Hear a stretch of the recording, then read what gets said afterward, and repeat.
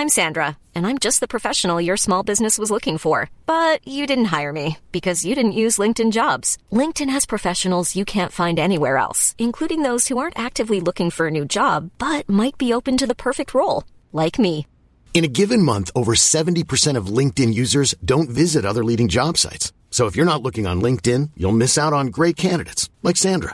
Start hiring professionals like a professional. Post your free job on linkedin.com/people today. There's never been a faster or easier way to start your weight loss journey than with PlushCare.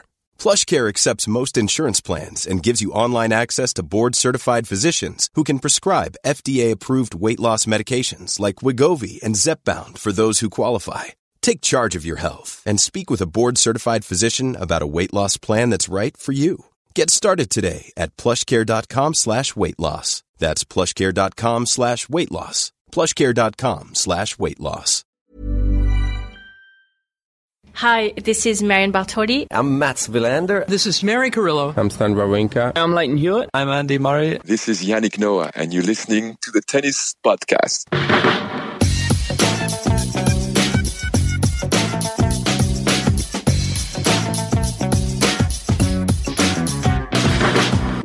Hello, folks, and welcome to the Tennis Podcast, and a very special edition of the Tennis Podcast, and back by popular demand, brackets by David Law, of Tennis Relived. We told you it would be coming back. Of course it was coming back.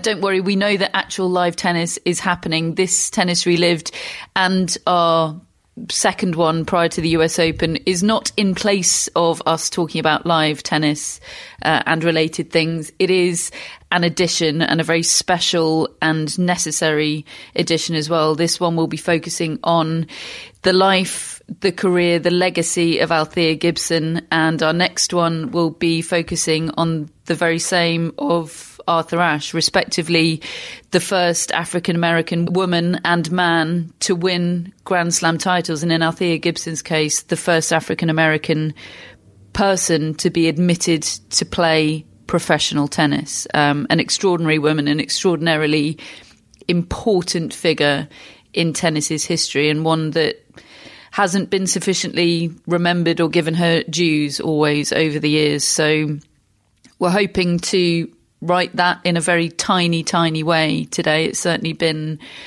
an extraordinary learning experience for us to get to know these two players and their significance in tennis history. So thank you, David, for your enthusiasm for Tennis Relived, for getting us to this point. Yeah, I mean, it's very different what we're doing today and what we're doing with the Arthur Ashe podcast as well. When we were doing the Roland Garros Relived, Wimbledon, and the Olympics, they were all about events or matches or moments in time, specific moments in time. When we came up to realising that the US Open, for a start, was going to happen, and we really don't have 2 weeks' worth of shows to film, much as I'd love to come up with 20 wonderful matches and memories, which no doubt we will get to in the years to come. David had a list of 12 Pete Sampras matches that he submitted for the short list of US Open Relived. Yeah, and 15 Jimmy Connors matches. Correct. Yes. Including all five from 1991. When we came to look at this and we started to try to think, well, what should we do? I personally suddenly realised the gaping chasm in my knowledge and my reading of the game's history, and I think particularly Althea Gibson, I feel ashamed not to know what I now know.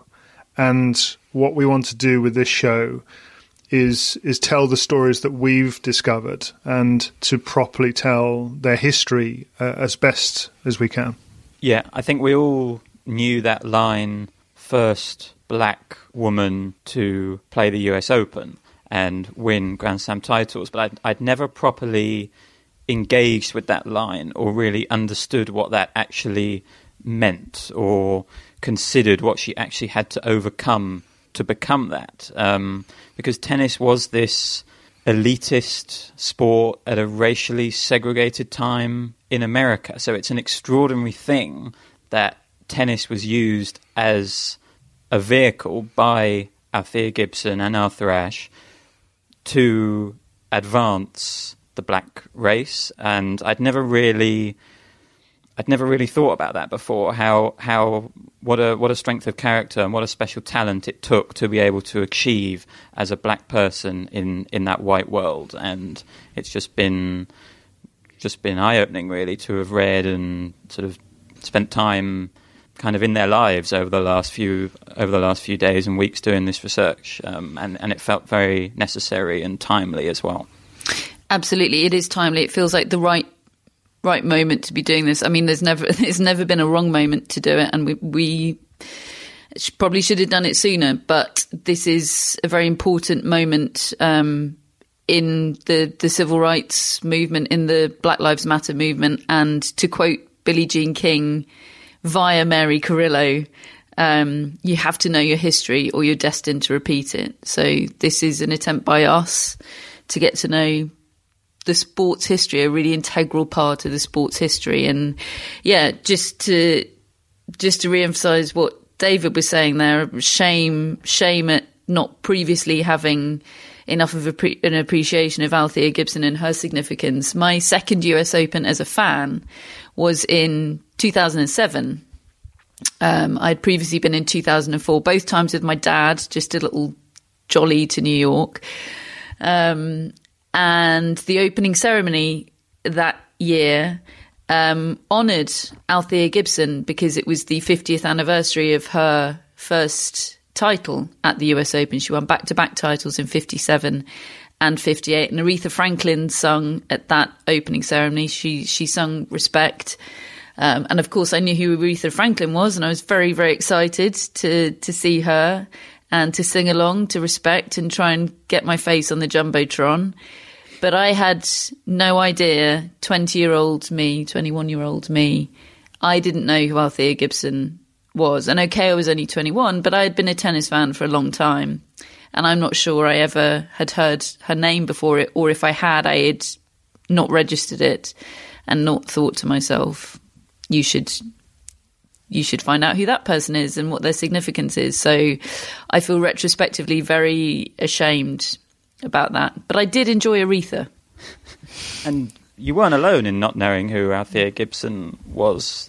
Do we want to bring up the Federer quote? Not to throw him under the bus, but... Well, we've thrown ourselves under the bus first, well, Matt. I think the point let's have Federer join us there. It's representative of the wider misunderstanding or lack of knowledge of the tennis world of certainly my generation and yours, and Roger Federer's part of those straddles them. The fact that he did not really know who she was. When he was asked about her legacy, he said she was before my time. What's the exact quote, Matt? I think he said, "You're putting me on the spot. I don't know who that is," I think is the quote, because it was before my time. And look, he probably was completely caught off guard a little bit by it in a press conference. You know, they're expecting questions about forehands and backhands and matches and that kind of thing. And you do see it sometimes when they get asked a question on a topic they're not expecting, that they can kind of just freeze and shut down a little bit. And I'm sure he probably did know who Althea Gibson was, but he didn't feel able to talk about it. And that is, I think, an illustration of the fact that, as you've been saying, her story just hasn't been told enough so that it's kind of right there in the forefront of their mind in a way that it should be. So who was Althea Gibson? Matt, you've done some extraordinary research that we've all read. I've watched a film, American Masters Althea, over the last couple of days. David's been listening to some other rival podcasts, which we will accept in the name of research, but black mark against your name, David. So who was Althea Gibson? Well, she was born in South Carolina in 1927, but she later moved to New York with her family during the Great Depression. I think the family was sort of seeking economic benefits, moving to New York, and she became a product of the streets of Harlem. She was, in her own words, a street kid. She dropped out of school. She actually ended up completing high school, I think, in her early 20s. She started high school at the age of 18 because she kind of just skipped it. throughout her teenage years. And she started playing paddle tennis on the streets of Harlem. That's how she got into tennis. She was naturally very sporty, played all sorts of different sports. I think she had a tough and complicated relationship with her father. He openly used to tell her, I learned from the Althea film, that he had wanted a son and he had wished that she were a boy, and that he was just going to treat her as a boy, given that she wasn't one. And there are stories of him taking her up to the roof of their apartment and boxing with her, genuinely fist fighting with her to try and, as he put it, toughen her up. And it's funny, there are a lot of, as you hear people start to talk about Althea, as we will do, we're hearing from all sorts of significant people, they do liken her to a boxer, don't they? And those sort of street fighting qualities coming out in her tennis. And that's something that she was well aware of. But I suppose that wasn't an uncommon story for people of that age and at that time, but it's a pretty extraordinary one to come from a family of sharecroppers in South Carolina, a job considered just one step away from slavery, really, and there's a whole lot of story in between that we'll come on to, but to come from that to being a professional tennis player just alone is pretty extraordinary. And I think it's important to mention here that the USTA at the time was the USLTA, and it was an all-white organisation. Black people were not allowed to play in USLTA tournaments, and a rival tennis association, the American Tennis Association, the ATA, was formed in 1916 with the mission, really, of promoting tennis among black people. And Althea, once she'd picked up the game, was playing on that tour and kind of dominating it. I think she ended up winning the national ATA title 10 times. But it was while she was playing on that she was spotted by Hubert Eaton and Robert Johnson, Dr. Johnson, as he's known. And they realised that they were watching Althea Gibson, who was a woman of great skill, and they believed someone that could kind of transform the sport that they loved, which was tennis. And their mission was to kind of find a young black player who was able to integrate the white world of tennis. And they knew that it had to be a good player, because they knew that that was the only sort of player that would be accepted in that world. They had to prove themselves with their talent and with their skill, and they chose Althea Gibson. They realised her potential, and Gibson went to live with Eaton and his wife during a school year, practicing on his court, attending high school, and then Gibson would spend the summer travelling around this ATA tennis circuit with Dr. Johnson. And steadily Gibson's game improved, and she reached the point in 1950 where she was really good enough to be playing on the main US LTA tour rather than just the ATA tour. But there was still that barrier that had to be broken down. It's funny, one of the things that struck me about that her involvement with the ATA, which of course was for exclusively black tennis players, was that she was an outlier even within the black tennis world, because this is something I got from that documentary, that there was a certain class snobbery in the ATA. It was for the black bourgeoisie, it was for the black intelligentsia, and she was none of those things. So not only was she an absolute outlier just by virtue of being a black person, she was also an outlier within the what should have been her quarter of the sport. It wasn't. She was an outsider on every front, and I don't think it's possible to understate the significance of Dr. Johnson in her development, because he's somebody that comes up repeatedly in her story. He was also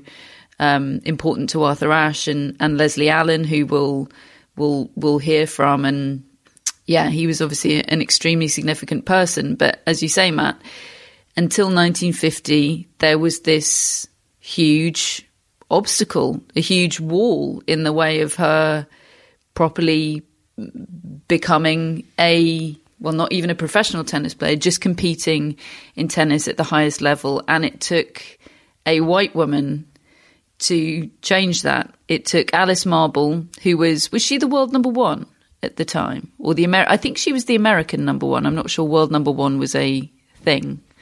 But she was the top-ranked American tennis player. She had status and cachet within the sport. Richard Evans, the tennis journalist who we'll be hearing from a bit later, told me a story which sounds like it will need its whole own podcast about Alice Marble being some sort of spy during the Second World War. Possible Tennis Relived episode on that in the future. But Alice Marble wrote a letter in American Lawn Tennis magazine. That said, or a portion of it said, if tennis is a game for ladies and gentlemen, it's time we acted a little more like gentle people and less like sanctimonious hypocrites. If Althea Gibson represents a challenge to the present crop of women players, it's only fair that they should meet that challenge. And 1 month later, Althea Gibson was admitted to the US National Tennis Championships at Forest Hills, the tournament that would later become the US Open when tennis became professional.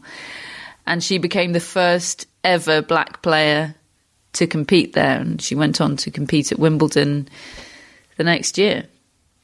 Well, what strikes me through all of that storytelling and reading up on it is that combination of the activism of Alice Marble, the intervention that she has there in order to force hands, but also the need for this diplomacy from Althea Gibson and from Mr. Johnson and the people that are trying to prepare her and enable her to infiltrate this sport that just doesn't allow black people to play it.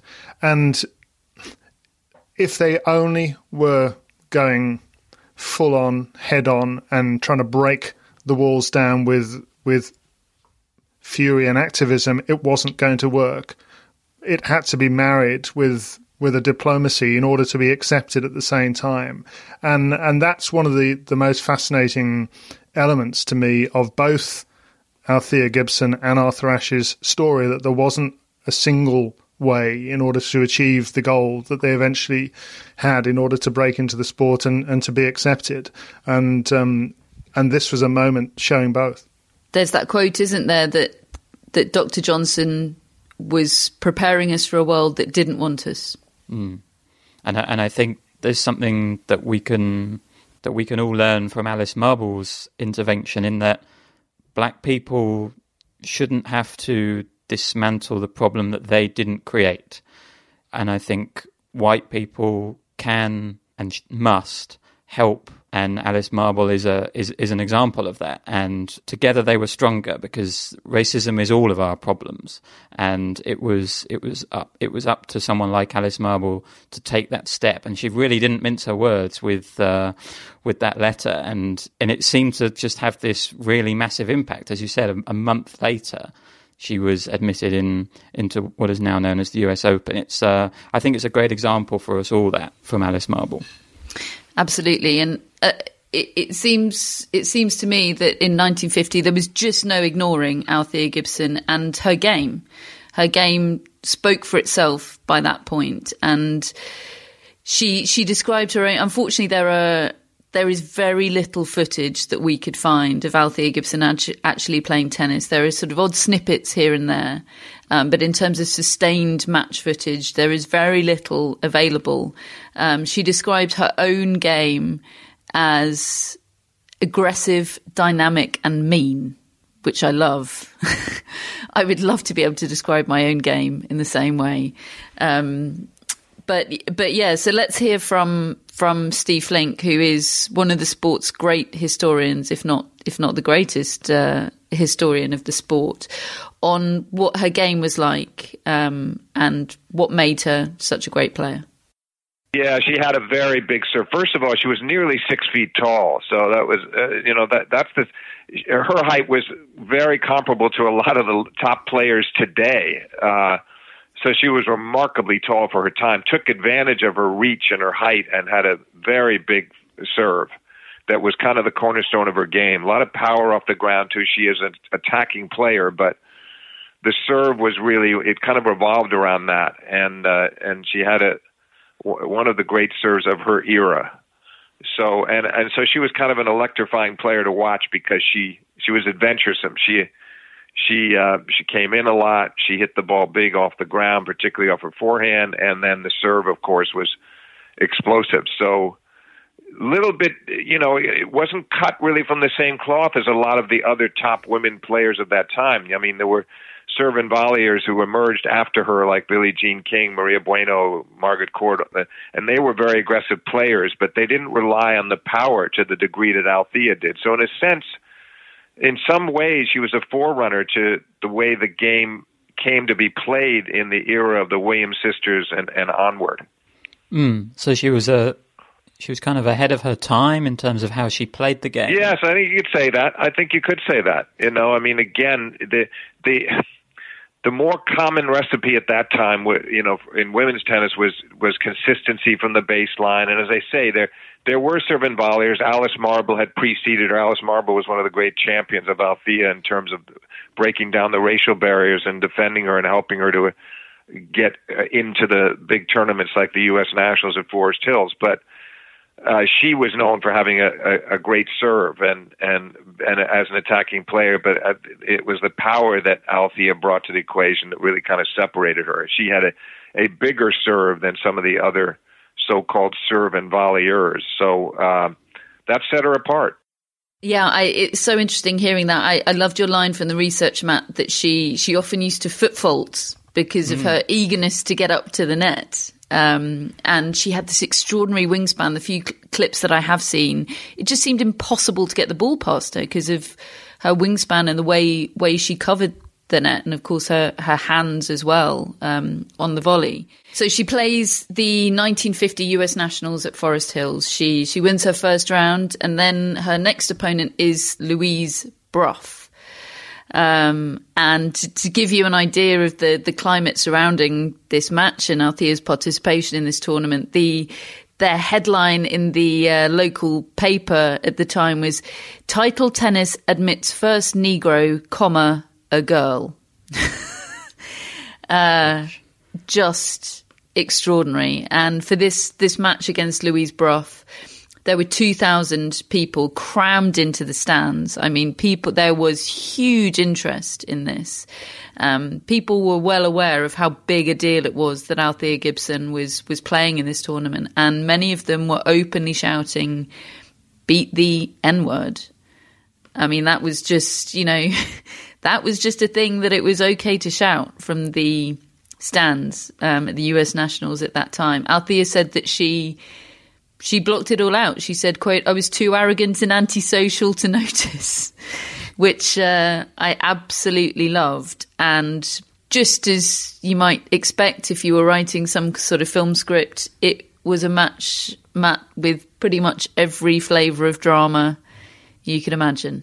Yeah, it was an incredibly dramatic match. A guy called Bertram Baker, who was executive secretary of the American Tennis Association, said that I'll always remember it as the day the gods got angry, because Althea Gibson was in a winning position against Louise Brough, 7-6 ahead in the final set when no tie breaks were played. So it was 7-6, and the skies became menacingly black, according to a really interesting report of it in Sports Illustrated in their vault. So the skies became menacingly black, almost as dark as the night, with only lightning lighting up the clouds.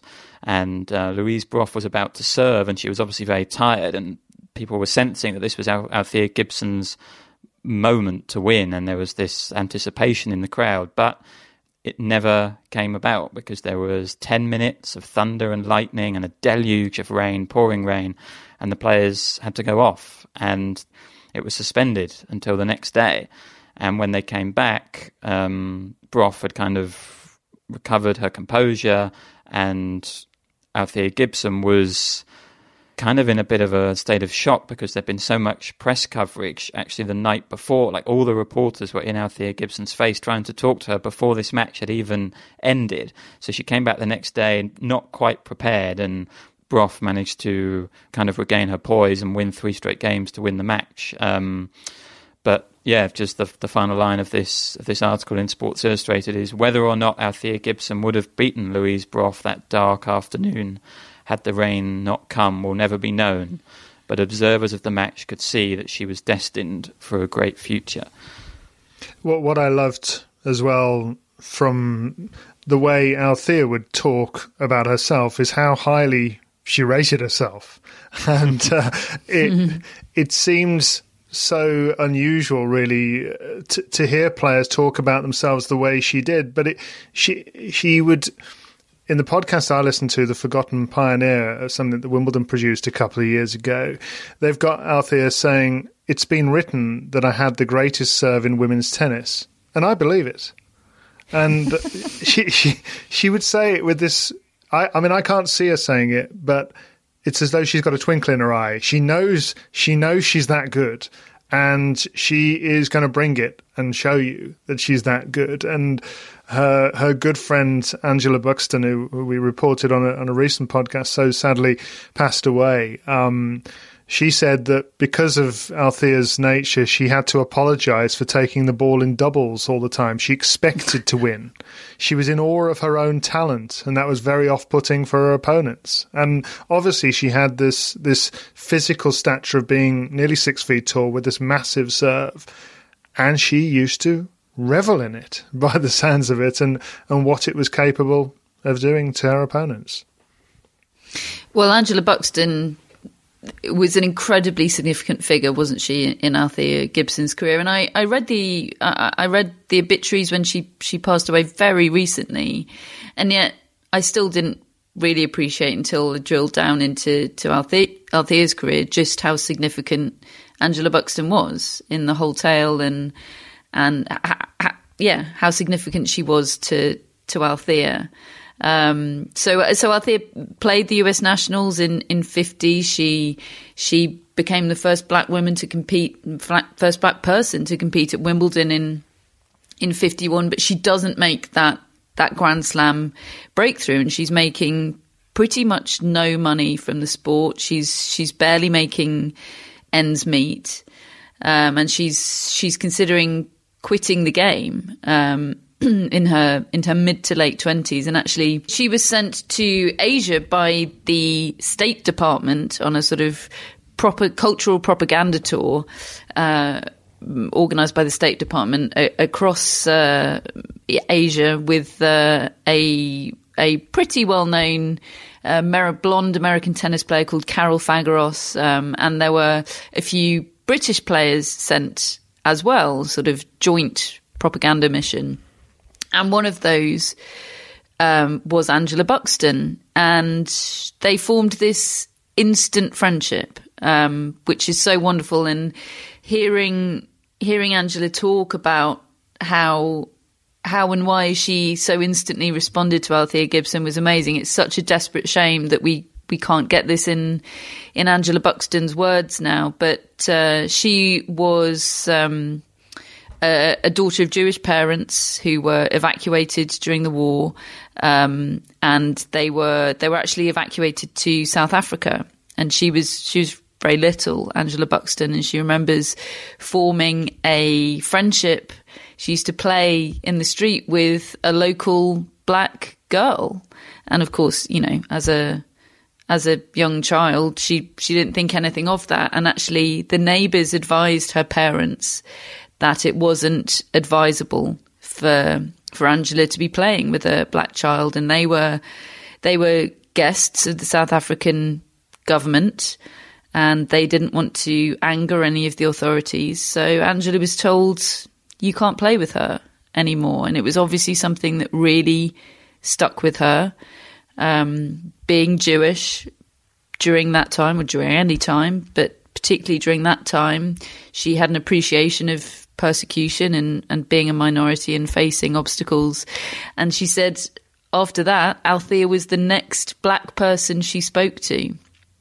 And they struck up this instant friendship, and they agreed to play doubles together at the French Open, and actually a doubles title with Angela Buxton was a precursor to winning the singles title. She won the doubles title at Wimbledon in 56, and actually it wasn't till 57 and then again in 58 that she won the singles titles, and it really helped her hone her game, I think, playing alongside Angela Buxton. I think Angela Buxton said they didn't really used to talk about the discrimination they faced. They just partnered up because they were both isolated themselves on the tour.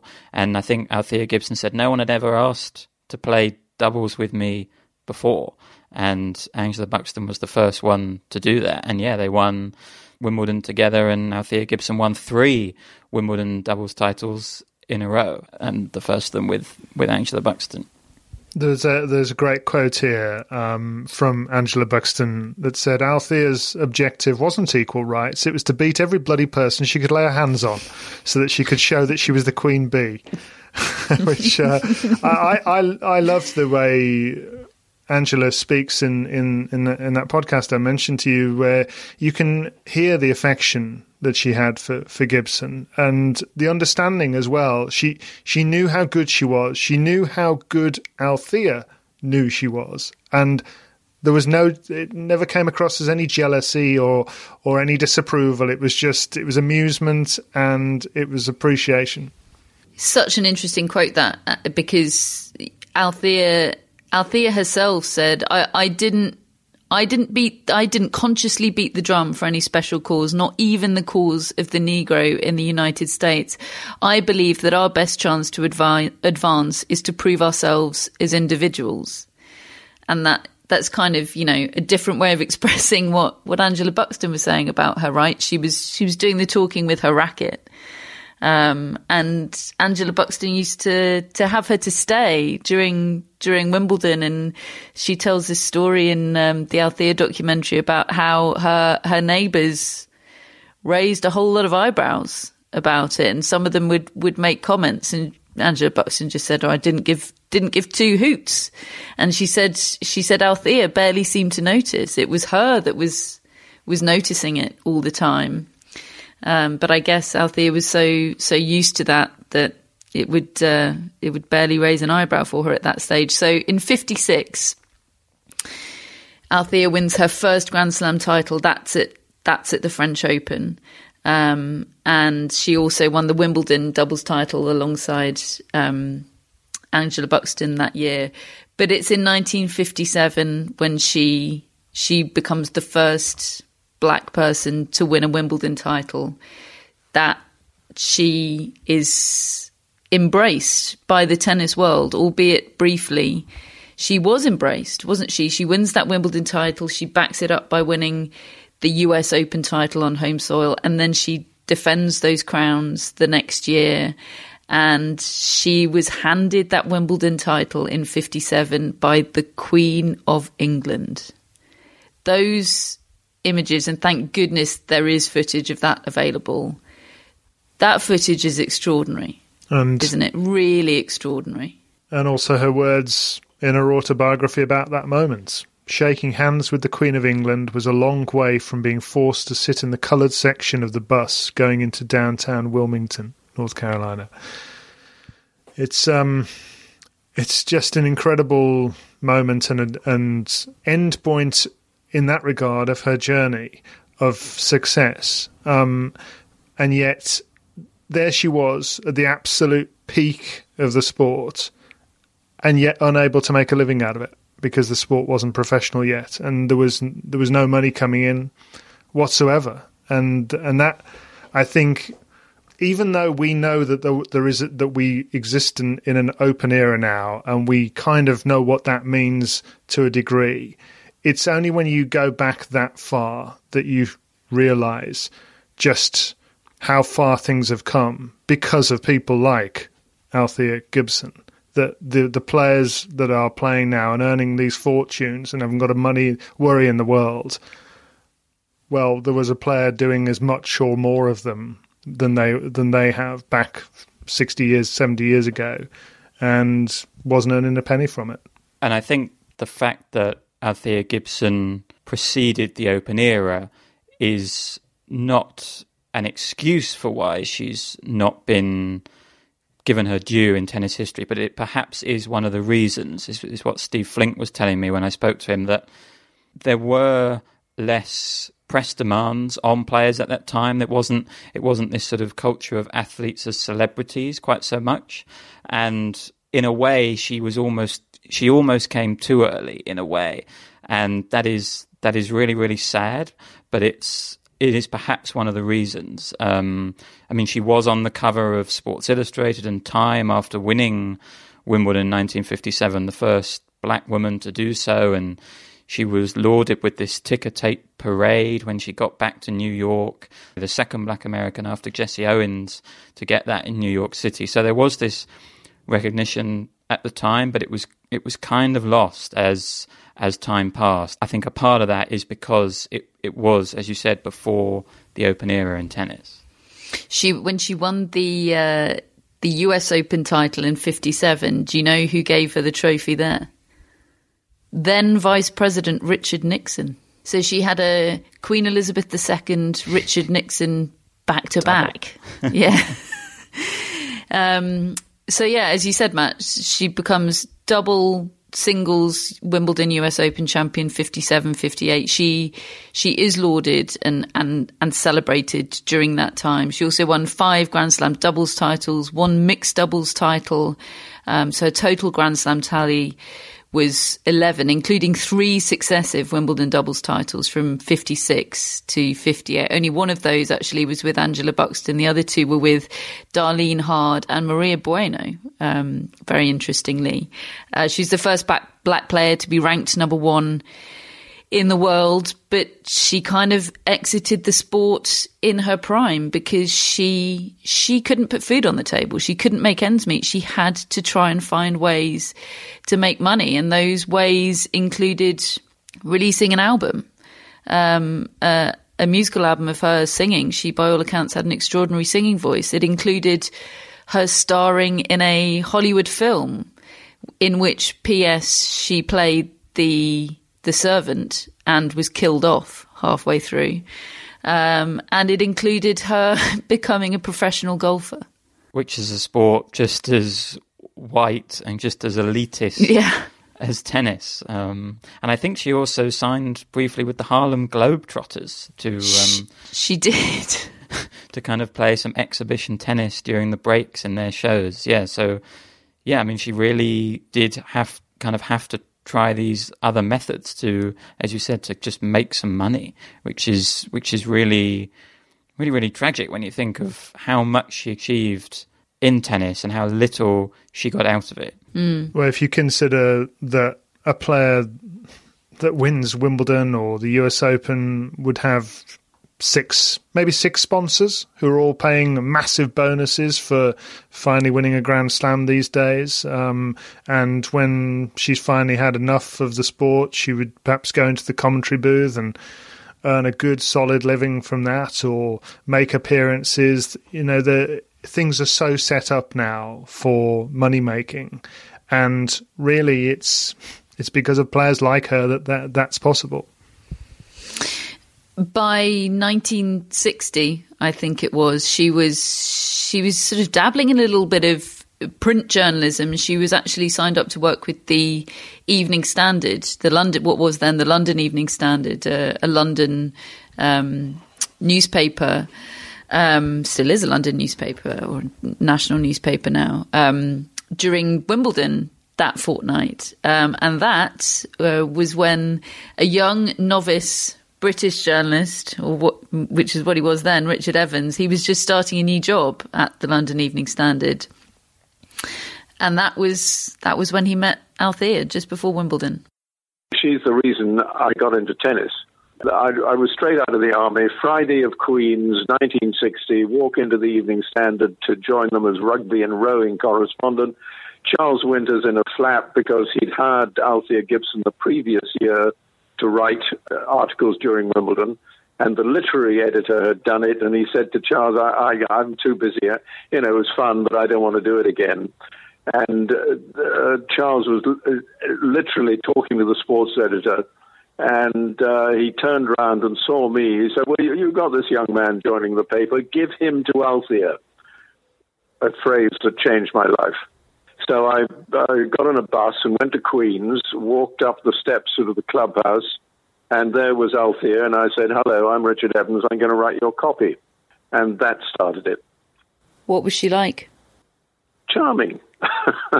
She really was. She was just sort of open and big smile. Oh, that'll be fun. And off we went. On the Monday, on the front page of the Evening Standard, it was Althea Gibson talking to Richard Evans. And she talked and I wrote on deadline, as we used to. And then we obviously, got on well, chatting away. And it came to the end of the tournament, and the Wimbledon ball was at the Grosvenor House, and no one, she'd been twice as champion, but no one seemed to be asking her to go to the ball. And so I said, would you like me to take you? And she said, oh, how lovely, thank you.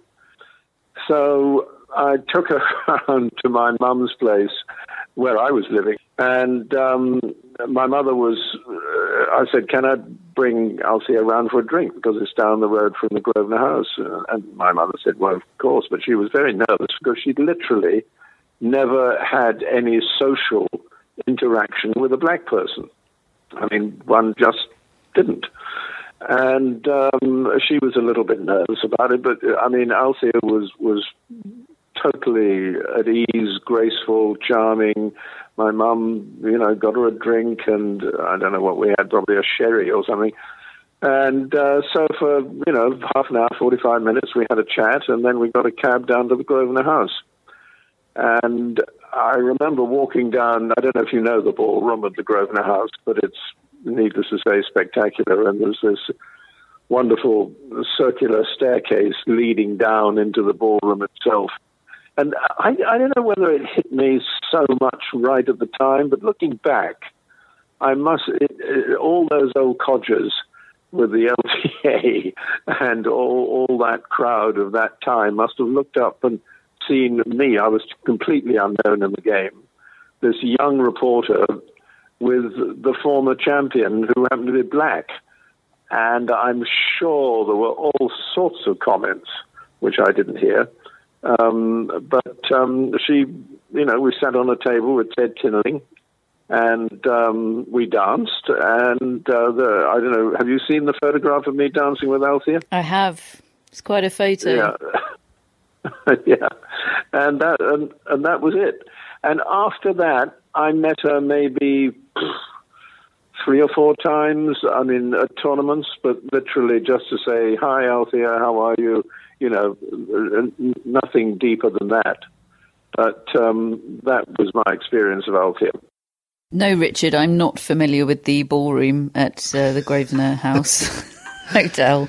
No, I'm not. I did that interview a couple of days ago, and I still cannot get over the fact that 20-year-old Richard Evans, working in tennis for the first time in his life, had to invite 2-time champion, or 2-time singles champion, 3-time doubles champion, Althea Gibson, to the Wimbledon ball. That he was the one with the tickets and he had to invite her. Thank goodness he did. And her grace to accept that invitation, I can imagine that in this similar situation, obviously pretty much impossible for me to imagine that, but attempting to, I would cut off my nose to spite my face and say, no, well, if they don't want me, I'm not going to go. I'm not going to go.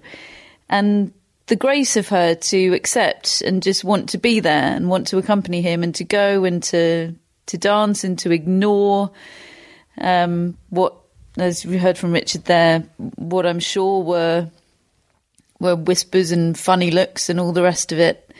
I find that extraordinary. I've already used the word ashamed once, and it again makes me feel like that this went on. I'm happy at least to be able to think things have changed. I mean, they have changed, but it's impossible to conceive of that, isn't it? Really, that somebody so decorated as a champion of Wimbledon is just forgotten like that. Richard tells the story well. When you're ready to pop the question, the last thing you want to do is second-guess the ring.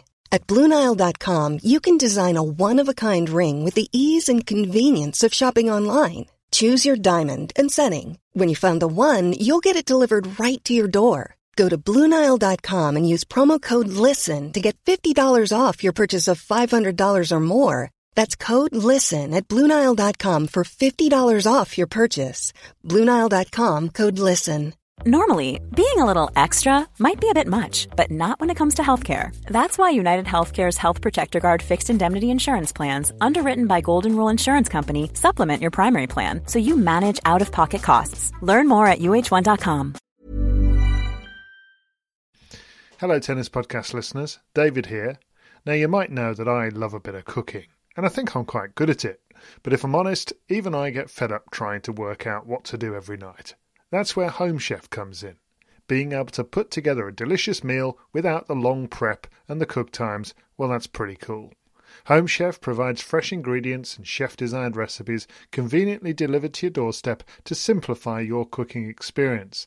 They have over 30 options a week and serve a variety of dietary needs, so you don't have to worry about what to make ahead of time. Not only is it convenient, but it's economical too. Home Chef customers save an average of $86 per month on groceries. Now, for a limited time, Home Chef is offering Tennis Podcast listeners 18 free meals plus free dessert for life and, of course, free shipping on your very first box. Go to homechef.com/tennis. That's homechef.com/tennis for 18 free meals and free dessert for life. You heard it right. So that was in 1960. So Althea Gibson's 33 years of age by that stage. Some years after that was when Althea Gibson was first encountered by a certain Mary Carrillo. And here are Mary's recollections of that encounter. The Women's Tennis Association provided us a day when we could meet with her and she could tell us her story. And she told us about her struggles and her childhood. There were a bunch of young tennis players there, and she talked about her drive and the fact that she never really made a lot of money from the sport. And then she gave us words of wisdom. And then Catherine, she talked about all of the loves of her life and the fact that she had put out an album of songs. And then, just when you think things were wrapping up, she belted out a song, like a jazzy, gospel-y, a cappella song that made the windows in the room like shudder. It was everything. Look, I love listening to people talk about their passions anyway, but here's Althea, and she had this really cool voice anyway, just a speaking voice. But then she bangs out this tune. And then we were allowed to ask her questions. And of course, you know me well enough to know my hand was raised more than anybody else. And I just kept peppering her with questions about the time because I've never seen a lot of footage of Althea, but Billie Jean had certainly told me a lot about her. Billie loves history and continues to tell us to this day, you have to know your history or you're destined to repeat it in all the worst ways. So I was asking Althea, well, wait a minute. So was the grass at Wimbledon that much better than the grass at Forest Hills? I heard Forest Hills grass stunk. Is that why you served and volleyed so much, or were you going to serve and volley anyway? But then, she just had such a turbulent biography. This great-looking, stately woman had it so rough. You could tell that, Althea, and she talked about her hard times. She talked about the fact that when she started to learn about tennis, because she was a great athlete in other ways, but when she started to learn about tennis, and it sounds like she took to it right away, she would lose a match and want to beat up the person who had beaten her, you know. So she had to be talked down from that attitude. Not exactly, you know, what people were looking for there.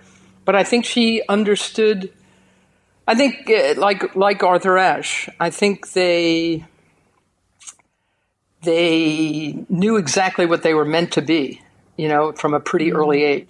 They knew they could be groundbreakers. They knew they could do special things. But, you know, she had a far sadder life than Arthur. And then towards the end of her life, when she wasn't well and she couldn't pay her bills and she couldn't take proper care of her physical needs, and sadness had just swallowed her up. The players, the WTA players, were told that she was destitute and in, you know, dire straits. And I remember we had sort of an emergency meeting of players when we heard about the plight of Althea Gibson. And a lot of people, you're right, a lot of people didn't even know who she was. You know, she played at a time, you know, in the late 50s, and tennis wasn't open yet. She missed out on all of that. And here she is, she's got no money. So a bunch of us were sitting around a big old table, and, you know, someone suggested, well, we should get her, we have to let her know that we appreciate her. We should get her a plaque. We should get her something from Tiffany's. And I'll never forget Billie Jean King, who almost never, you know, got that excited and lost her temper in a meeting like that. She said, she needs money. She needs money. That's what we have to give her. And like Billie just sort of set us all straight.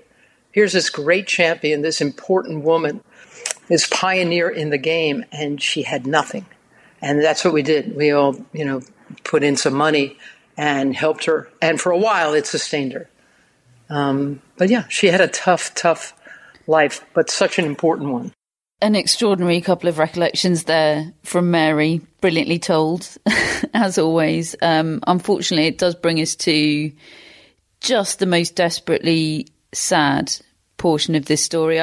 I knew in brief that her life was latterly not a happy one, in many ways quite a tragic one, but I still wasn't quite prepared for how upsetting it actually was to find out more about it. It really is upsetting to hear words like destitute associated with Althea Gibson. There's no hiding from it or getting around it. This portion of her life story is desperately sad, and the fact that we, even though there's a statue to her now at the Billie Jean King National Tennis Centre, and we're doing this podcast and maybe people will start to talk about her more, there is no going back and changing any of her life, but those last 20 years when she felt like the tennis world turned its back on her. She felt forgotten, and she was poor, and she was desperate, and she'd reached the end of the road as far as she was concerned. And the person she called at that point was Angela Buxton, her old doubles partner, her good friend. Angie baby. Yeah. And that's what she called her. And she called her and phoned her to say goodbye. And the reason she did that is because she decided she was going to kill herself, that she was going to commit suicide because she'd run out of money and couldn't pay for anything. And I can't quite believe the words as they come out of my mouth, that it had got to that level, but it had. And Angela Buxton decided she wasn't going to have that, and she started to rally around and raise some money. I mean, you heard Mary Carrillo there talking about how the players led by Billie Jean King raised some money. Well, Angela Buxton changed the last few years of Althea Gibson's life. She extended her life by several years and helped her to live in some comfort. And she did so by writing to Tennis Week, which was the magazine of the time. Everybody read it. And a journalist there took her letter, wrote a big article about the state, the dire straits that Althea Gibson was in. And money just suddenly started to flood in from all over the world. People sending envelopes with money in them for her because of what she'd meant to them, even though perhaps she didn't know at that point that that was the case. She felt forgotten, and this was obviously so pre-internet and pre-opportunity to connect in that way. And suddenly people were making gestures from all over the world to raise money for her, and they raised nearly $1 million in order to help her. Yes, that was in 1995, I believe, and she went on to live another 8 years. She passed away in 2003, and as you say, none of that righted any of the wrongs, but it at least enabled her to literally continue living, which is an extraordinary thing to be saying. She paved the way for other black players. If it weren't for her, there would never have been a Zina Garrison or a Venus and Serena Williams, and now a Coco Gauff. Someone has to go first, and she was very rarely seen publicly in those latter days of her career. In fact, I think the last notable public appearance by her, certainly in the tennis world, was in 1990 when Zina Garrison reached the Wimbledon final in a match that we relived just a few months ago, a match that we were horrified and naively surprised to discover that Zina Garrison didn't have a sponsorship deal that tournament, despite being a top 10 player, and she didn't get a sponsorship deal until that final, a kit sponsor, that is, which is just extraordinary. And of course, Althea Gibson was there that day in the centre court watching Zina Garrison play in that final. And she was a huge influence on Garrison's life, was Althea Gibson. And David, you've spoken to Zina Garrison, and she had the chance to visit her and see Althea not long before she died in 2003. I actually, right before she died, had the opportunity to sit with her and Billie Jean King in her apartment, and them listening to the stories of them talking about, the days when coming up. And that was like one of the most powerful sit downs I had ever been in my entire life. So that was really cool. And she died, I think like a month or so later. Yeah. Goodness me. What a moment in history for you to, as you say, to be part of. Wow. Do you think she was given the recognition she deserves for what she achieved? Not at all. I don't even have to let you finish. Absolutely not. And she was bitter for it. She was bitter for it from a long time. And I really hate that she passed away being as bitter as she was and not feeling the love. And, it took 20 years to get the statue of her at the U.S. Open, and with the determination of Billie Jean King, and her best friend, Fran Gray, who died recently, kept that going, and they finally had it. Yeah, well, it is one of those things, isn't it? With the years, and perhaps more recognition is coming, and as you say, she didn't get to see it, but at least it's coming. Yeah. I mean, it's just a part of the times as well. And, I look at the evolution from her to Arthur, to myself, to Leslie Allen, to myself, to Chandler Rubin, to Venus and Serena, and, to now to like someone like Coco. So things have gotten better and have gotten changed, but in an overall aspect, because we see the great champions that are at that level, but there's still not enough of us that are coming at the lower level. And look at men. When was the last time we saw a men champion? It's been a long time. Black champion, I should say. Yeah, no, absolutely. And I suppose that the other issue is people in power, diversity of people in power. I know Katrina Adams is a very significant figure, but that's also important. Yeah, but it's also, she's there, but how much can one person do? You need other people to back you up. Would you say you felt there were any downsides for you as a player coming up in inevitably and constantly being compared to Althea? I think that first of all, I think the only downside was for me is not really totally understanding what that meant. I was very fortunate to have a lot of amazing people around me that would help, but sometimes being the first in a very long time, you're kind of just out there by yourself, just kind of making it and seeing what happens. And, so it was a good and a bad.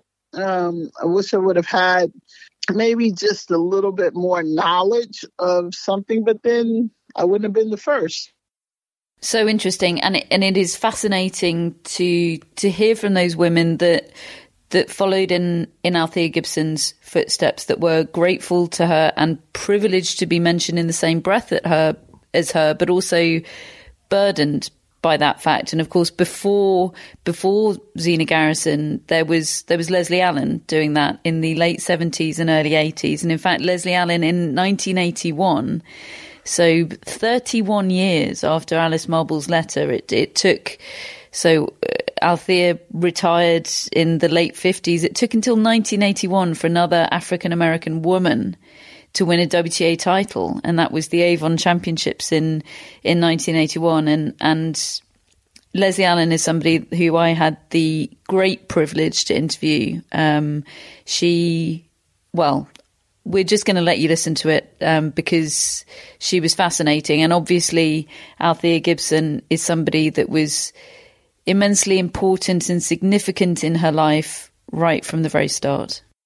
I grew up with an autographed picture of Althea Gibson that sat on our television. It was a combination TV and record player from back in the day. I still have that picture, actually.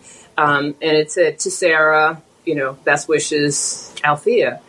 And there Althea was sitting on a chair with her tennis ensemble. And I was most impressed by the fact that her name was on her racket cover. So as a little kid, I guess that was the thing that seemed significant to me. And as I've often said, in African-American households in the 60s, you typically would find a picture of Martin Luther King, John F. Kennedy, and Jesus. So the picture that I had was of Althea. And that is because my mother played the ATA circuit as an amateur, was a good player, loved tennis.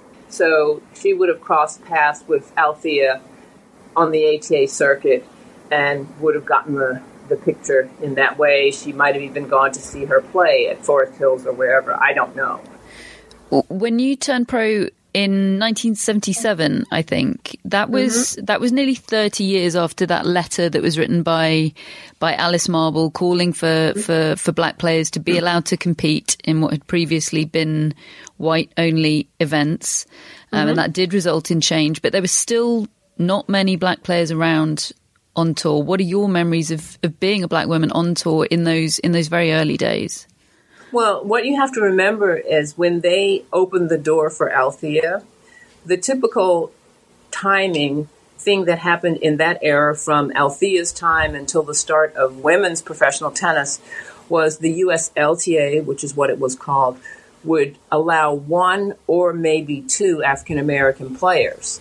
So you never had the door open full throttle. The American Tennis Association, which was the black association, would nominate one or maybe two players of color to go and play and represent, quote, the race in the USLTA events. So that is one of the reasons why there was such a gap between when Althea was allowed to play and when I was playing on the tour, because for so many years, the actual number of black people allowed had been restricted. And a lot of people kind of forget that notion. They think, okay, they let Althea play, now blacks can play. no, that wasn't how it was. They would say, we got one spot for the black people, or we got 2 spots for the black people. Now send us 1 or 2. So when I started, obviously those rules weren't in place anymore, because I'm now trying to play it on the professional ranks, and it's based on your ranking and how you do. But I still felt that pressure of representing the race, because we had been groomed to know that only 1 or 2 are going to get through, and you have to act right and present yourself in the best possible way at every moment, because if you don't, they're going to shut the door and not let us in. That's such an interesting point about feeling this responsibility to represent your race, because tennis is such a selfish sport. And I guess you were competing against people that were able to be completely selfish and individualistic about what they were doing, whereas you felt that burden and responsibility. Yeah, that's just the sort of the baggage or the knapsack that people of color carry with them every day. And it was interesting because even Martina said to me when we were having a conversation about this very thing, and I was talking about some of the discriminatory things that happened to me, which pale in contrast to what happened to Althea Gibson. But she sort of said, I didn't realize you had to go through that, And I was like, no, in addition to trying to figure out how to beat you, I also had to beat down, institutional racism, but do it with a smile. Did you feel things change over the course of your career?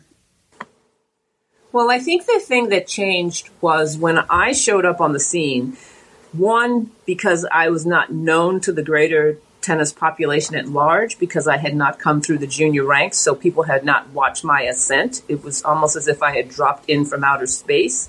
So it wasn't in people's purview that black women played tennis at a high level. That was just an anomaly. They couldn't wrap their heads around it. But fast forward to by the time that I had retired and worked on the corporate side of tennis and today's world, well, everybody knows that black women play tennis. And I think the point was driven home one time when I was I used to live in New York City, and I was in the subway. And there was a homeless guy, and I had just come from Wimbledon. Wimbledon was probably still going on, but I had a bag that said Wimbledon, and he said, hey, wait. And I maybe even had tennis rackets with me, I don't remember. But he said, are you that Vanessa girl playing over there? And he was really talking about Venus, but it was more that a black person, a black woman succeeding in tennis had permeated every level of American life, that any person on the street now knew black women played tennis, versus when I showed up, it was like, can I help you?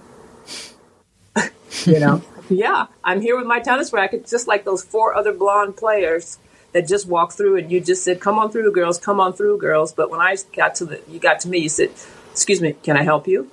And the need to call in to say, there's a person out here named Leslie Allen who says she's a player in the tournament.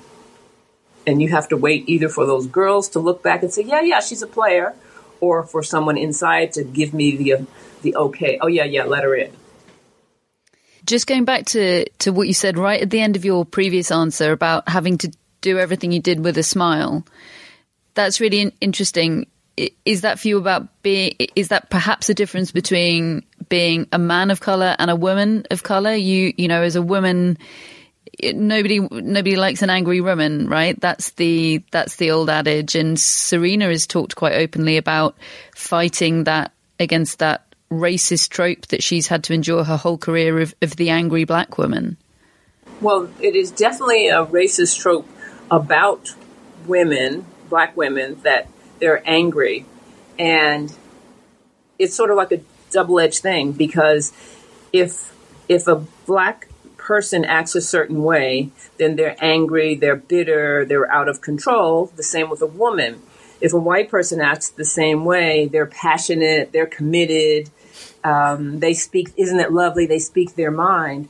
And if you just kind of compare and contrast, if Arthur Ashe had acted on court like John McEnroe did, then he would not have been described in the way that John McEnroe was. You know, Mac he was fiery. He was, you know, all of the positive things. It would have been a negative connotation for Ash. And so many of us had to stifle how we wanted to act or say for risk of messing it up for the next generation. So it's a lot freeing that to see Coco Gauff be able to state her case and not have the pressure of worrying, am I going to mess it up for the next generation, because people of color are now so entrenched, at least in the tennis playing part, maybe not so much in the executive side. You know, when I look back to my times in dealing with Althea and listening to her, you know, it's just amazing to think that someone, I think of it two ways. One, that someone could tolerate and exist in a world that didn't want her, but still go out and basically kick everybody's butt and be the champion and have to be faced and exist in a world that didn't want you. And even if you were champion, unaccepting. When you won the Avon Championships in 81, you became the first African-American woman to win a significant pro tournament since Althea in 58. Right. What was it like following in her first footsteps and constantly being compared to her? Well, looking back on it, I have one opinion versus what I had beforehand. And when I first had an opportunity within the first hour of training with Althea, because over the course of my career, a lot of coaches and pros have had their hands in my game, so to speak, and had an impact. And so her impact was Zina Garrison, Kim Sands, Andrea Buchanan, and myself came to Sportsman's Tennis Club to train with Althea. So at the time, I thought the pro, the owner of the club, who was African-American, it was that he had done this to help us as young players. When I look back on it, I realized because tennis had turned its back on Althea, he thought of a way that Althea could bring value to the current players. And so I used to only look at it from the lens of she was there to help me, but then I also realized that the owner of the club was so forward-thinking and saw how she wasn't getting opportunities in tennis. This would have been 79. Let me give her one so she can lend her expertise. So Althea sat us all down and said, you know, what are your goals for tennis? And so I very proudly said, I want to be in the main draw of WTA Tour events. And I was so proud of myself. And, you know, I puffed my chest up, and we were sitting at a table, and Althea was standing looking at us. She looked at me like with this taciturn gaze and said, with your wingspan, and put her arms out to the left and right, you need to think about winning WTA Tour tournaments. And I tell you, like, at that moment, it was almost like the blood didn't run from my face, but I was in my mind thinking, wait, this is a 2-time Wimbledon US Open champion that's telling me, little old me, late starter, late to the game, Leslie Allen, that I need to be thinking about winning WTA tournaments. So it was like, oh, everything has to change. I got to change my whole approach to everything. So as I began to do that, you know, within weeks had qualified in the French, got to the round of 16, came around to the US Open, did well there. My ranking went up 100 points. And so now I'm not playing all my matches at 10 o'clock in the morning when nobody's in the arena. I'm playing feature matches, times, or whatever. But I'm also now being introduced as the first, you know, woman on the tour since Althea or whatever. So I was a little bit, not annoyed, but I wanted to be seen as a tennis player. And it was almost like they were saying, well, here's our black player, Leslie Allen. Here's our black player, Leslie Allen. And if somebody was going to describe how I played, most people would easily say, oh, she plays like Althea Gibson, big serve, big volley, or good volley, yada, yada. And that, like, it was easy shorthand, like you don't have to do any research or anything. So looking back, if you're going to say Leslie Allen in the same sentence with Althea Gibson, I am so proud and honored to be there. But when I was playing, I was like, why do I have to always be identified as the black tennis player? Why can't I just be, quote, a champion on my own right? In terms of what you experienced in your career, what was the balance between direct and overt racism and systemic racism and unconscious bias? And how have you felt that shift over time? Wait, is that like 15 questions? I'm sorry. Yeah, there's a lot going on in there. Okay. So here's one thing. Most of my competitive tennis was at a professional level. So I don't have the scars and the roadkill from anyone of my age or even younger or even still today that has to navigate through the American amateur tennis circuit. So I feel lucky for that. The few small tournaments that I did play, I was not a threat. Usually my ride to the tournament was longer than my match. So there was no need for them to fix the draw or to put me against the other black player because I wasn't going to beat anybody. So if any other person of color that you speak to that played American junior tennis is going to have lots of horror stories about always playing the other black player first or second round, or not being seeded, or just missing out on a selection for a team because they changed the rules, blah, blah, blah. So from a standpoint of being in the game and systematic racism within the professional game in terms of how tournaments are held and run and draws are made, I didn't experience that because it was at the professional level. You're mentioning draw fixing. I mean, I'm going to sound hugely naive here, but that was commonplace. That was something that happened, and everybody knew that it happened. In amateur tennis, in amateur tennis, because you're playing at the XYZ Country Club. This is all before things were computerized and UTRs and all of this. It's just a room full of people that are going to make the draw. So if you have a chance to talk to Zina Garrison, she will tell you that. If you have a chance to talk to Lori McNeil, Kyle Copeland, any of them that competed, that was just a thing. And I grew up knowing that was a thing because my mother playing amateur ATA tennis, if you ventured out and you played a USTA tournament, and if somebody else from the ATA also ventured out to play that same tournament, the likelihood that you two were going to play each other in the first round was high. And if you didn't play in the first round, you were definitely meant to be in the same quarter, so you would play in the second round. But so that was a known. Wow. And even when people should be seeded or selected for teams, it's, but you didn't, what can you do? Nothing. When did that change? I don't think it has. Am I right that you were at the unveiling of Althea's statue? Yes, I spoke there. Yeah. How did you feel that day? It was one of the best days of my tennis life for a lot of reasons. Because for many, many years, decades, different groups, whether it was Zina, Billy, not so much me. I mean, I was pro something for Althea, but I wasn't on any particular task force.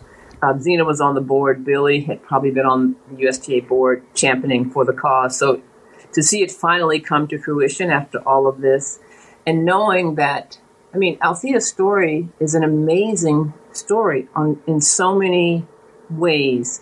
To be pretty much an urban street kid, although she started out in South Carolina, to be taken under the wing and tutelage of two doctors, one for education and kind of grooming in terms of smoothing out the rough spots so you can navigate in the tennis world. That was Dr. Eaton and Dr. Johnson for tennis.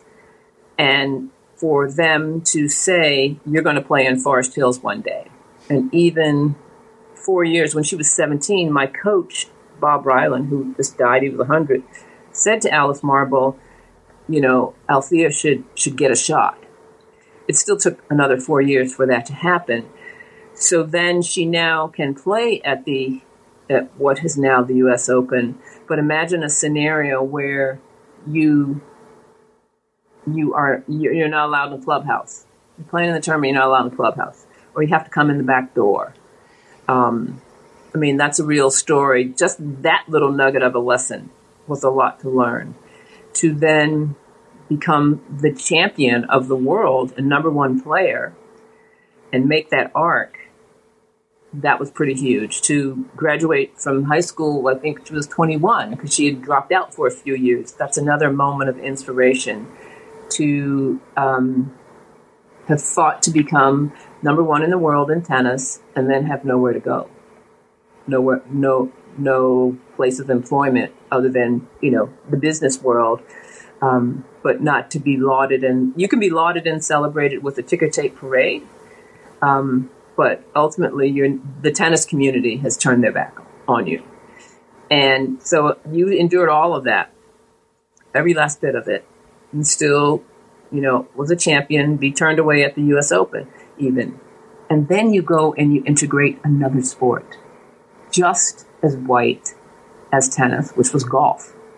So to do that was just crazy. So for that statue to be on the U.S. Open grounds, for generations to come to find and connect to whatever aspect of her story that resonates with them, and whatever is going on in their life, it's the source of inspiration, and that you can succeed. The path may not be straight. The journey will not be easy, because especially today, a lot of our young people are in a microwave generation. Can you tell it to me in a TikTok? That's all I have the bandwidth for. So, with the way the exhibit at the statue will be, where you can interact with it on your phone and learn different things. It's what I loved on the particular day was all of the players of color that I was on the tour with. We were there, and current players, Sloane Stephens was there, and it was a sisterhood, and we just picked up right where we left off.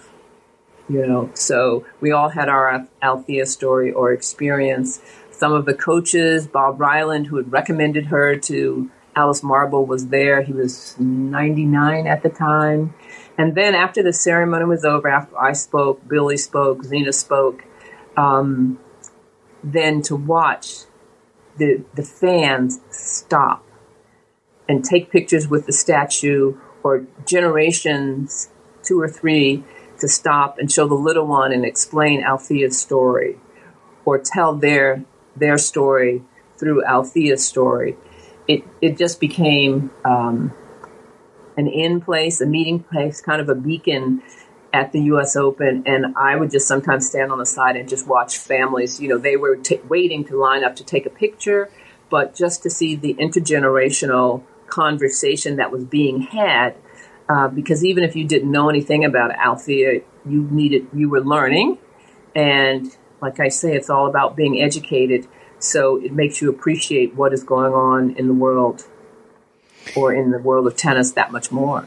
As somebody that met her and knew her and got to play tennis with her, how do you remember her? Well, in terms of tennis, the most amazing thing was when she would be on the court and would be demonstrating something, she would talk in the present. When I hit my serve, I do this. This is how I hit this top spin, or I come in and I volley like that.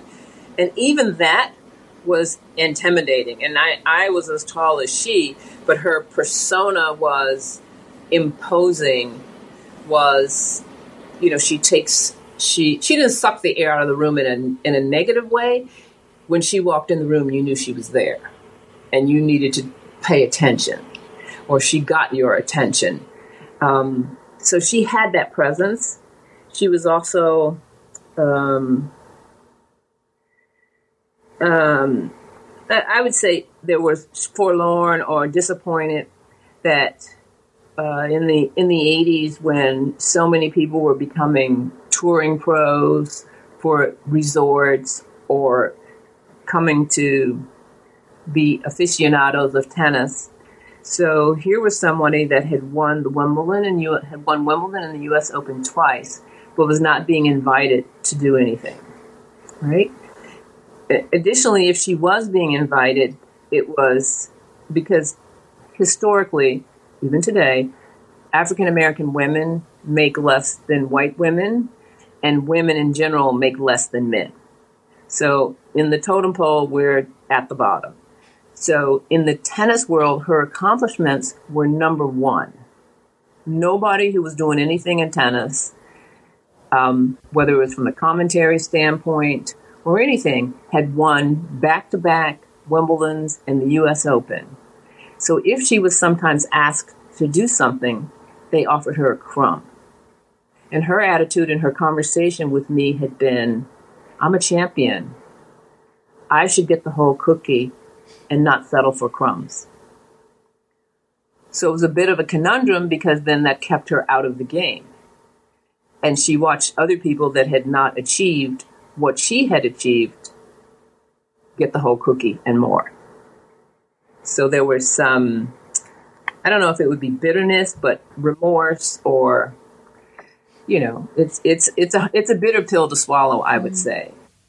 But she was also very giving of advice and understood where her place was on the continuum of tennis. And you know, I remember we were in Africa. I was playing in a tournament, and she was also part of an exhibition that we did. And so she was talking about my generation, that, you know, basically that she had broken down the door so that I could get what I was getting, and that the next generation after me would get even more. So she sort of understood what she did, the heavy lifting, and now everybody else was going to reap the benefit. And that's important for people to remember. So, and if you know the harvest, the Horn of Plenty, that thing, you know what I'm talking about, and how it's really narrow at the end, but then as it goes out, you get the whole bountiful fruit. Yeah. So she was at that little end piece where it all started, and each generation, because then it made it understand. Okay, so I got it. Then I gave it to Zena, who gave it to Chanda, who gave it to Madison, who gave it to Sloan, or whatever the continuum. Anyway, now it's on at Coco, you know, so it's more and more and more. But we all need to remember we couldn't have started without Althea. And at once uplifting and inspiring and sad, depressing and eye-opening interview with Leslie Allen, and a wonderful perspective on Althea Gibson and what she meant and means to the world of tennis.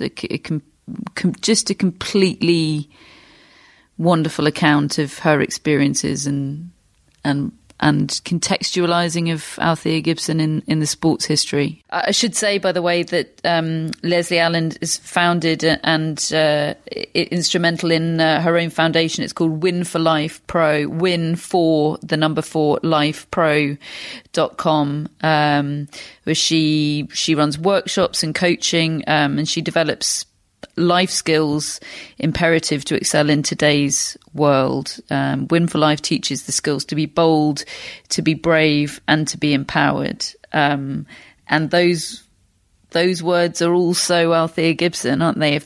I take so many things from speaking to Leslie Allen, but I think the one thing that I think anybody can take inspiration from, and I'm not wanting to end by putting a really positive spin on what is a really desperately tragic and sad story, but if there's one piece of inspiration that I feel like anybody can take from the Althea Gibson story, it's that despite existing in a world which constantly told her she was worth less, that she was worth less than her white competitors, that she was worth less than any white folk, worth less than male folk, she still believed in her own worth. She knew her own worth. She had this great sense of her own value.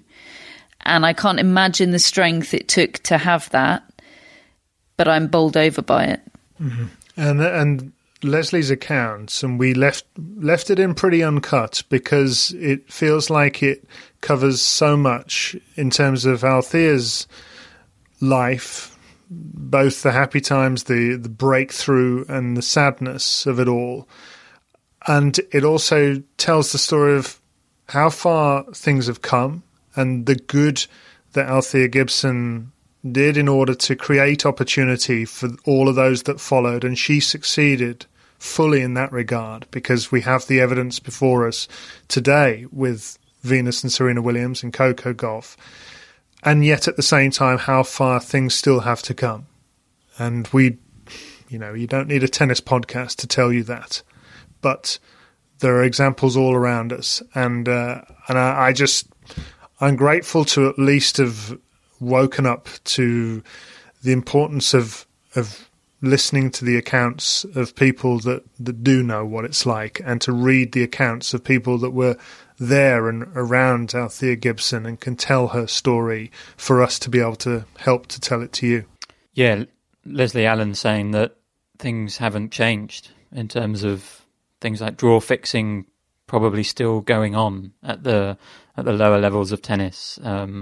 Althea Gibson's legacy as the USTA president at the time said when she was honoured in that 2007 ceremony is that whenever a minority touches a tennis racket now, that all started with Althea Gibson, and there were 5% of tennis newcomers at the time were minorities. It's now 30%, and so there has been this arc of progress. But to hear Leslie Allen talk about how it wasn't just click your fingers and suddenly everything was better. We're still learning. We're still trying to improve.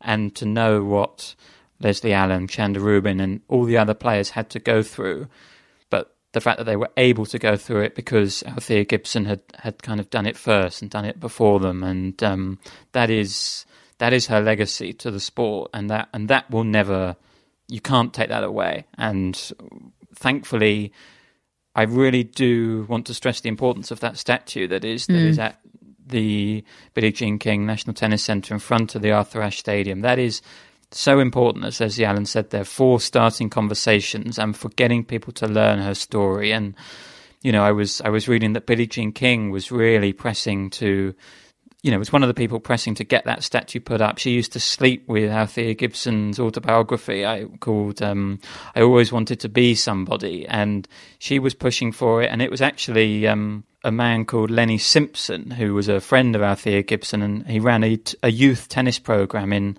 North Carolina, and he showed his kids the Althea Gibson documentary, and they were talking about ways that the USTA could honour Althea Gibson, and they were having a kind of brainstorming session, and just this line that came out of it was that, maybe we could name a hot dog stand after Althea Gibson.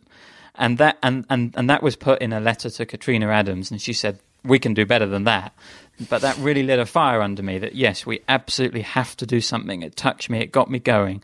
And now they've got this statue, and I think it's important to note that Althea Gibson's shoulder is shown in that statue, and that is symbolic of the fact that everyone has stood on Althea Gibson's shoulder since she came through, and you can trace that right up to the present day. Absolutely. I think that's a perfect note to end on, because, that was something another significant thing I took from Leslie Allen is that these statues, these naming opportunities, we'll talk about it with Arthur Ashe as well, they matter. They keep these people's names in our minds. They give us a reason to say their names over and over, and that's not the whole job. It's still all of our responsibilities to hear those names and to find out more about them, to find out why they have a stadium or a statue named after them or built in their honour. But it gives us a reason and an impetus to do that. And, we're not going to get into the Margaret Court Arena shenanigans now, but it has given me a slightly different perspective on that. And, these things matter. And Althea Gibson mattered. And I hope that in a very small way, us telling her story matters. I'm sorry that it was so desperately sad in some ways. I keep wanting to find ways to make this a little bit perkier and more uplifting, and I've failed to find any of those ways, but it is important to do, and we hope you enjoyed it. And thank you so much to all those contributors that you've heard today, to Leslie Allen, to Zena Garrison, to Richard Evans, and to Mary Carrillo, and to Steve Flink, who Mary Carrillo, by the way, I feel like I should say, Mary Carrillo has called Matt the new Steve Flink. So it was the meeting of the two Steve Flinks, which we all very much enjoyed. And we'll be back with another one of these in a couple of days with the US Open Relived Arthur Ashe story. I'd love to tell you that one is going to be less tinged with sadness and tragedy, but obviously, similarly to Althea Gibson, whilst elements of his story are fantastically uplifting and inspiring, there is sadness and tragedy in there as well, but it's just as important a tale to tell, and we'll be doing that with the help of many of the same contributors and more as well. We've got James Blake and Chanda Rubin also talking about Arthur Ashe and his significance in their lives. So join us for that in a couple of days' time. We'll also be doing US Open dailies. Of course, the Tennis Podcast train does not stop. So we hope you've enjoyed this one, and we hope you enjoy Arthur Ashe's story, and we hope you enjoy all tennis podcasts. And let us know if you are. If you're not, then keep quiet or stop listening. We'll see you then.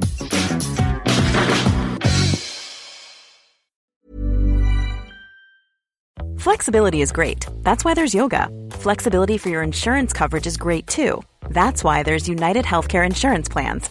Underwritten by Golden Rule Insurance Company, United Healthcare Insurance Plans offer flexible, budget-friendly coverage for medical, vision, dental, and more. One of these plans may be right for you if you're, say, between jobs, coming off your parents' plan, turning a side hustle into a full hustle, or even missed open enrollment. Want more flexibility? Find out more about United Healthcare Insurance Plans at uh1.com. A lot can happen in the next 3 years. Like a chatbot may be your new best friend. But what won't change? Needing health insurance. United Healthcare Tri-Term Medical Plans are available for these changing times. Underwritten by Golden Rule Insurance Company, they offer budget-friendly, flexible coverage for people who are in between jobs or missed open enrollment. The plans last nearly 3 years in some states, with access to a nationwide network of doctors and hospitals. So for whatever tomorrow brings, United Healthcare Tri-Term Medical Plans may be for you. Learn more at uh1.com.